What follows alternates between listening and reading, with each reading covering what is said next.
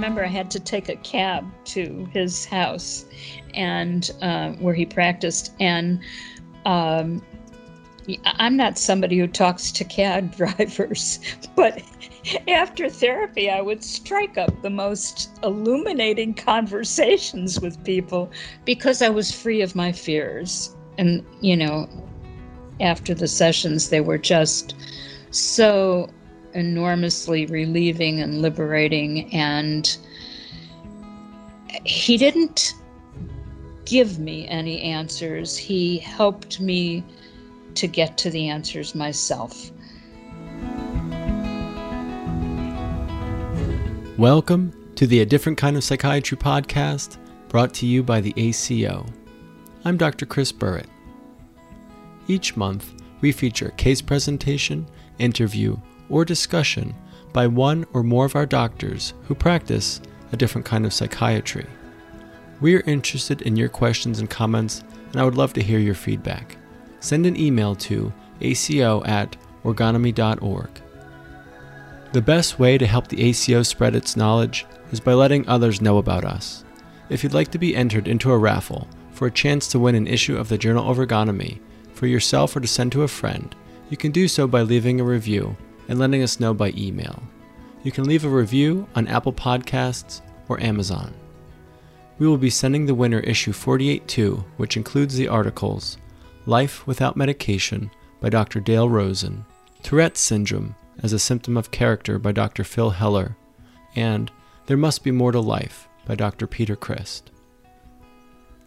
If you're interested in attending one of our live webinar presentations, you can meet the doctors and join in on the discussion afterwards. You can connect with us and learn more at orgonomy.org or adifferentkindofpsychiatry.com. This episode features an interview with Jackie Bosworth, MD. Wilhelm Reich's work and medical organ therapy impacted Dr. Bosworth so profoundly that at the age of 48, she entered medical school with the goal to become a medical orgonomist. I hear from Dr. Bosworth about how she first learned of Wilhelm Reich and his work, and what drove her to pursue learning more about orgonomy and becoming a medical orgonomist.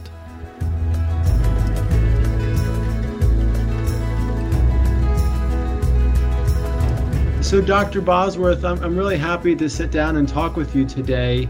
I really enjoyed talking with the doctors in the ACO about how they learned about Wilhelm Reich, orgonomy, and how they started and began their journey into becoming a medical orgonomist and how that path has taken them to where they are today.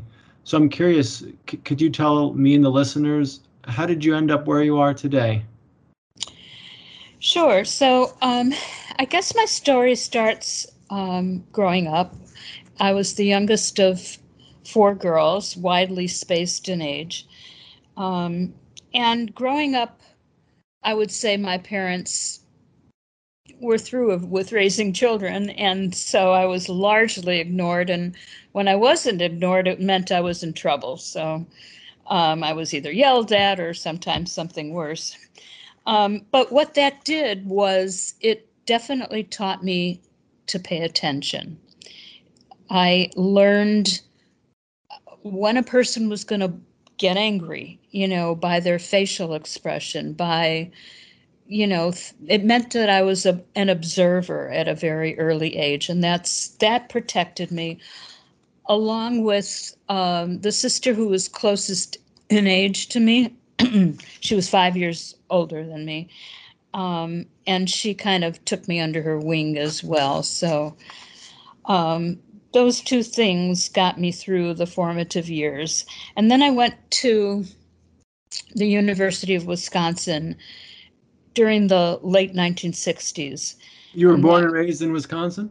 I was born and raised in Chicago. Chicago. So going to Madison, Wisconsin was a 2.5-hour ride. It meant I was far enough away from home that I could enjoy my independence. Spread your wings. Spread my wings. And it was a time for spreading wings. It was the Vietnam War, protests, a lot of societal changes. I think very important things happened that have advanced our culture, like minorities gaining freedoms that they didn't have previously, and contraception was a very critical sexual freedom that changed women's lives during that era. So I majored in psychology, and I actually founded the Psychology Students Association. I even did some cognitive learning experiments and worked in Harry Harlow's lab with the primates, but it was very far removed from what I wanted to do. I was fascinated with Freud, and I had read a lot of Freud's work, and In college or in high school? When did you start in reading high Freud? school and college, yes. And I wasn't really getting anything of that. It was like a by the way mention in some of, in the history of psychology. It was not the emphasis. So when I Dr. Bosworth, graduated, if I could interrupt you for a sure. second, what was it about Freud's work, his writing that stood out to you or grabbed you? It was his insights into people's pathology and how sexual repression was at the core of it.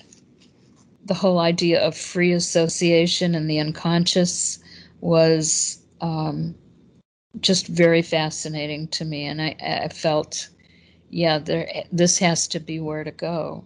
Mm. I guess for a long time, I was sort of like in high school, I was sort of like the person that my friends would come to talk about their problems. And people were trying to rebel at that time from authoritarian upbringing. And, that partly meant having certain freedoms that were not allowed.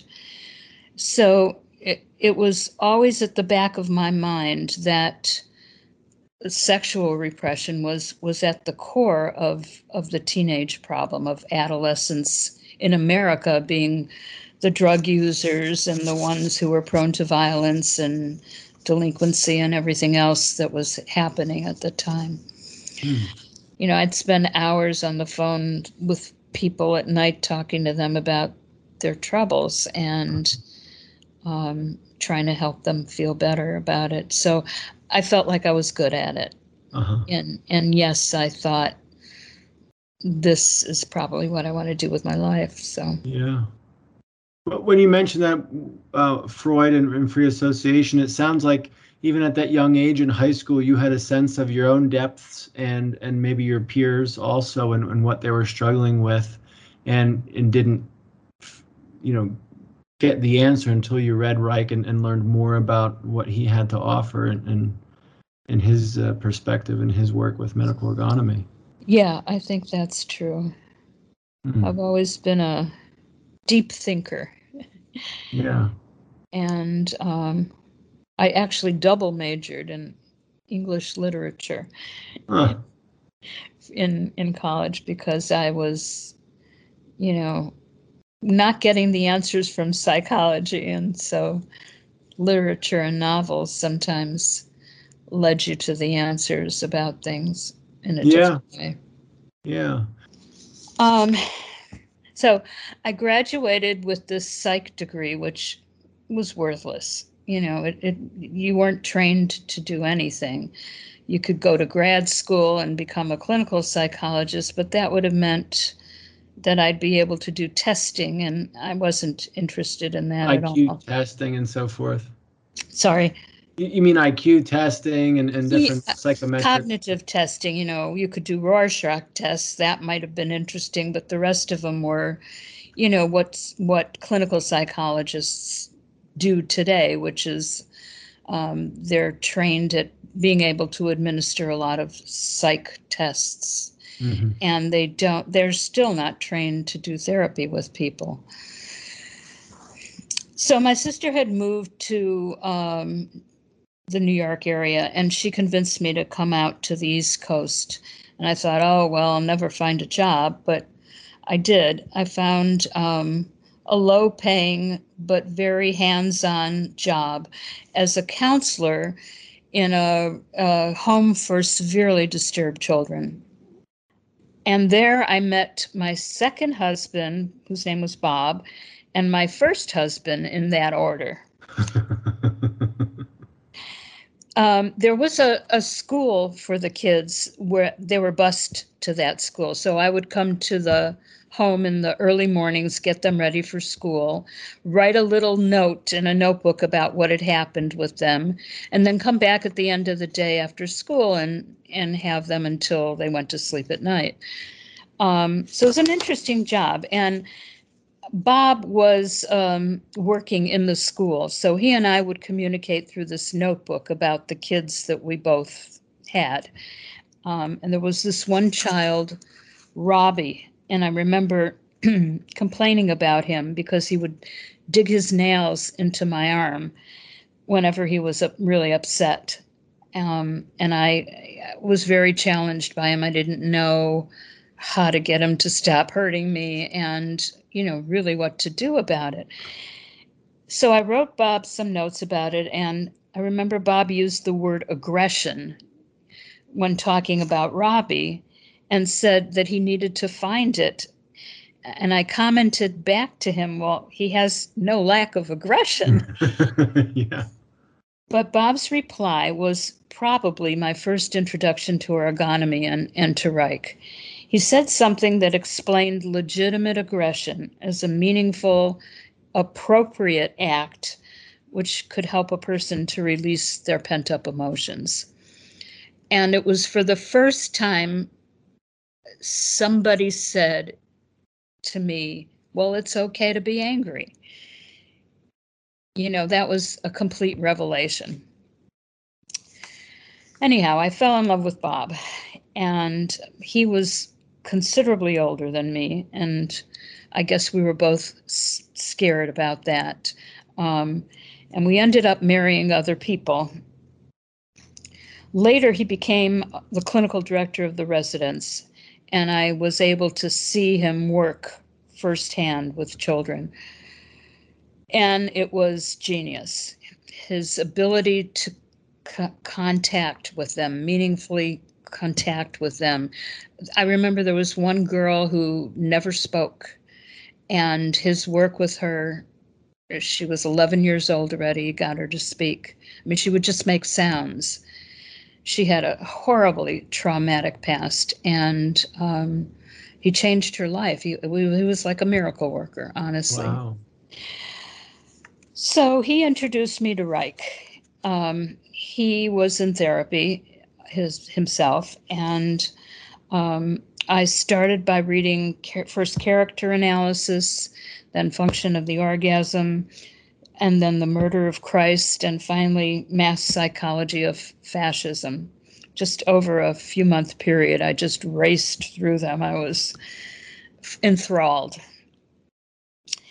And I was hooked from there. This was what I wanted to do. This had meaning to me. This sang to me. This said to me some of the things that I had thought and elaborated on them in ways of clarity and meaning that just were miraculous to me. It completely liberated me and expanded me for what I needed to do and what was important to me and how I could work with children and how I could have meaning in my life in a way that I had never had before. Wow. Do you remember, Dr. Bosworth, when you were reading those books, was there anything specific that stood out, whether it's a function of the orgasm or the murder of Christ? Or I think because character analysis was first, and we all read these books, especially as physicians or therapists, and see ourselves in the descriptions. And when I read my description, I couldn't believe somebody had it down so pat. This was who I am, and he knew it, and he understood pathology. And that meant, so much to me that I wasn't swimming in the dark anymore. I had a model of health, and he had a model for cure, unlike any other psychiatrist, including Freud. Now, by that time, when I got together with Bob, he was in medical orgone therapy with a man named Dr. Cranendunk, and I started to see him as well. And he was somebody who really helped us live with our passions and made us less afraid of what we wanted in our lives. And even though years later, Bob and I separated and I became a single mother raising children in New York City, it was the thing that changed my life, being in orgone therapy and being able to practice to some extent what I was experiencing myself. And I always knew I wanted to do therapy, but I didn't think that I had a sufficient scientific background or that I'd be any good at it. So I was afraid to go to medical school, and instead I went and got a social work degree. Dr. Bosworth, if I could interrupt you for a Sure. moment. You mentioned reading the books and learning from Bob about Wilhelm Reich, and then he was in therapy and he introduced it to you. Could you say something about what that was like from going from the theoretical of reading these books to being in therapy, of what that experience was like? Every time I went to therapy, I felt to me like I had an agenda that was hidden from me, and he would discover it. And by the end of the session, that agenda would be resolved. And something in me was freer than when I'd walked in the door. And there were times when I would simply float on air afterwards, dance. I remember I had to take a cab to his house and where he practiced. And I'm not somebody who talks to cab drivers, but after therapy, I would strike up the most illuminating conversations with people because I was free of my fears. And, after the sessions, they were just so enormously relieving and liberating. And he didn't give me any answers. He helped me to get to the answers myself. And that was different from anything I'd ever experienced or seen. So it worked, and I knew it worked. Yeah. Well, what I'm hearing you say, and I think that's an important concept for people to understand, which is uncovering, your talents, your health, your own healthy impulses to speak, to move. Nobody's putting that into you or putting something onto you or pushing you. It's uncovering what blocks you from being able to do that spontaneously. And that's what Right. I'm hearing you say. Right. It's there. It's just you don't own it. Yeah. And therapy allows you to own who you are. Yeah. So I now found myself as a single mother in New York City, and you were studying social work, you said, because I was already a social worker by then, and I had a daytime job in a variety of things, mostly legal secretary because it paid really well. And then at night I would see patients for a few hours and developed a private practice. So I did that for a long time, and then a step relative, and he was somebody who had worked with pre-med students. He taught courses in how to study for the MCAT. He wrote some of the ARCO books on that, and he convinced me to go to med school. You can do it, kind of thing. And my kids were grown. by then. I was still in therapy. I very much felt like doing social work was operating with your hands tied behind your back. How You so? know, because I wanted to work physically, but I wasn't trained to do it. And I wouldn't dare take that chance. I felt I understand why it's so important to be medically trained to be a medical ergonomist. Um, again, you're dealing with the whole person, and you have to know how the body reacts. So at age 47 and a half, I left New York and went to the West Indies, Grenada, to St. George's University with the sole intention of becoming a medical ergonomist, ultimately. Um, and I had a very interesting path. I did part of my training, and I did a year in England, clinical rotations in England, which gave me a different perspective of medicine that has been very useful to me in terms of understanding what total care can mean. They have a system in England that cares for people, they call it from the cradle to the grave. So health care is guaranteed there, and it means that you end up with a variety of pathologies, and you get to see a very broad spectrum. So that training was very interesting to me. And then the rest is history, I guess. I became, a medical ergonomist, and I work, right now I work part-time with adolescents in residential treatment, and then I have my private practice. So it was just no big deal in your life at 47 to go to medical school. That was just like, oh, I'm going to go to the grocery store. I'm going to go to medical school. It was a huge deal. Tell me Uh, about it. so personally, it was huge because I was leaving my kids, and even though they were grown, they're still my kids. And um, that meant I wasn't going to see a lot of things that were happening with them on a daily basis.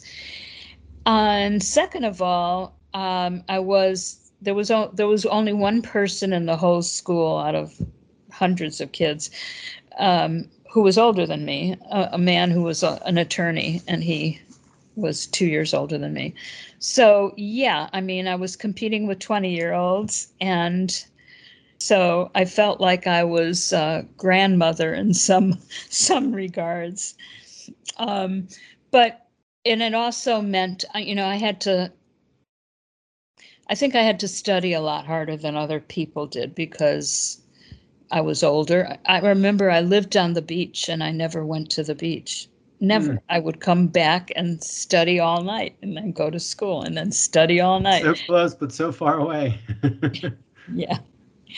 Um, but it really gave me an appreciation for the human body, and so much of it was fascinating to me. And I knew this was what I wanted to do, no matter how hard it was to get there. So I So that persevered. connection with orgonomy and therapy is what helped you get through that hard work. Um, Knowing what I wanted to do and that this was really the meaningful thing in my life that made sense to me and that provided the answers, that meant that I could really help people in a big way. That was the motivation for me to get through it. And some of the courses, I loved, biochemistry was fascinating for whatever reason. Yeah. Yeah. So it was illuminating and understanding, like I said, how the human body works and appreciating what a fantastic vehicle the human body is for life. Um, just gave me a new appreciation of what I'd be dealing with. Mm-hmm. It sounds like you've always had curiosity. Is that accurate? For sure. You know, it's one thing to be curious and to find the answers on your own. It's another to formally pursue your dream. That it's more than curiosity. It's having the confidence to say, I'm going to find the answers and stick to it and persevere. Yeah. Yeah. So you graduated medical school and then did residency in psychiatry? Yeah. Yeah. Did a residency at St. Vincent's, and then I did a fellowship in adolescent and child psychiatry in Westchester. What was that experience like for you? When you're just studying general medicine, there's nothing to hide because you're not talking about ergonomy at all. But when you're doing psychiatry and you are looking at things in a different way because of your own therapy and your own readings, and it's frowned on by the mainstream of psychiatry, then it's like hiding your light in a bushel. Mm. But there were times that, there were definite eureka moments in working with somebody because I understood their character, or I understood the etiology of how they got to be how they were. And so it gave me some insights at times. Mm-hmm.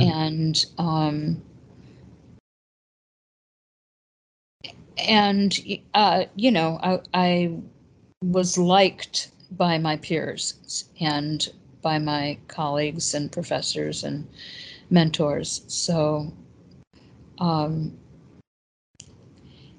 it allowed me to do what I needed to do to get to where I wanted to go. So when you look back at things, your experience, I mean, what I'm hearing you say is, this chance encounter with Bob had like really opened up this whole new world to you. It's true. That is true. If I hadn't come to New York, if I hadn't met him, I don't know if I ever would have discovered Reich. I don't know, what path my life would have taken, but I was disenchanted with the mainstream of psychology and psychiatry. I didn't know how to make it work. So, yes, that is definitely true. Was it the sister who was 5 years older than you who kind of looked after you? She was the one who recommended you come to the East Coast? Yeah, she had moved here and everybody else was still in Chicago. And I had a job offer on the West Coast. Uh-huh. So it was a choice between going to the West Coast where I had friends or coming to New York where my sister was. And I guess I made the right choice. Yeah. Wow. Wow. What a series of events that just kind of connected and led you to where you are. Yeah. Very lucky. It doesn't sound like you would change it a bit. I don't think so. I'm happy where I am right now, and I like what I'm doing. This is very important to me. I don't get up in the morning and say, "Oh, I have to go to work today." I really like it. It's wonderful to hear that. Yeah. And my kids turned out okay. Does your sister or different people who are instrumental in your journey, do they know how important some of these things have been for you? Certainly the person who convinced me to go to med school does. Uh-huh. And I've told my sister, she sees me as a successful psychiatrist and that has meaning to her, but she doesn't realize quite how much it changed my life. The depth of what that means for you. Yeah. Right. Yeah. Well, Dr. Bosworth, this has been wonderful hearing about your story and your journey to where you are as a medical ergonomist. I hope it helps other people, gives them the courage to pursue what they want to do with their lives, their dream.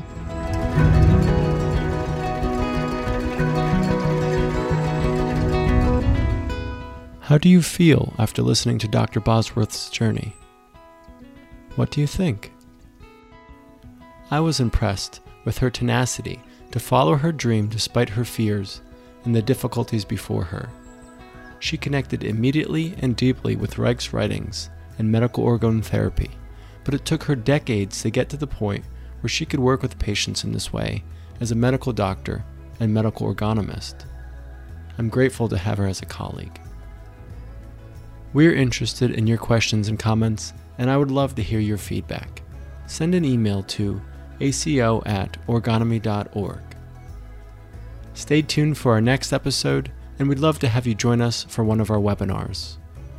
The best way to help the ACO spread its knowledge is by letting others know about us. I hope you'll share this podcast with your friends and family and let them know about our work.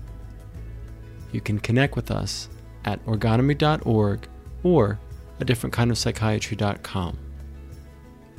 I'm Dr. Chris Burrett. Thank you for listening to the A Different Kind of Psychiatry podcast with the ACO.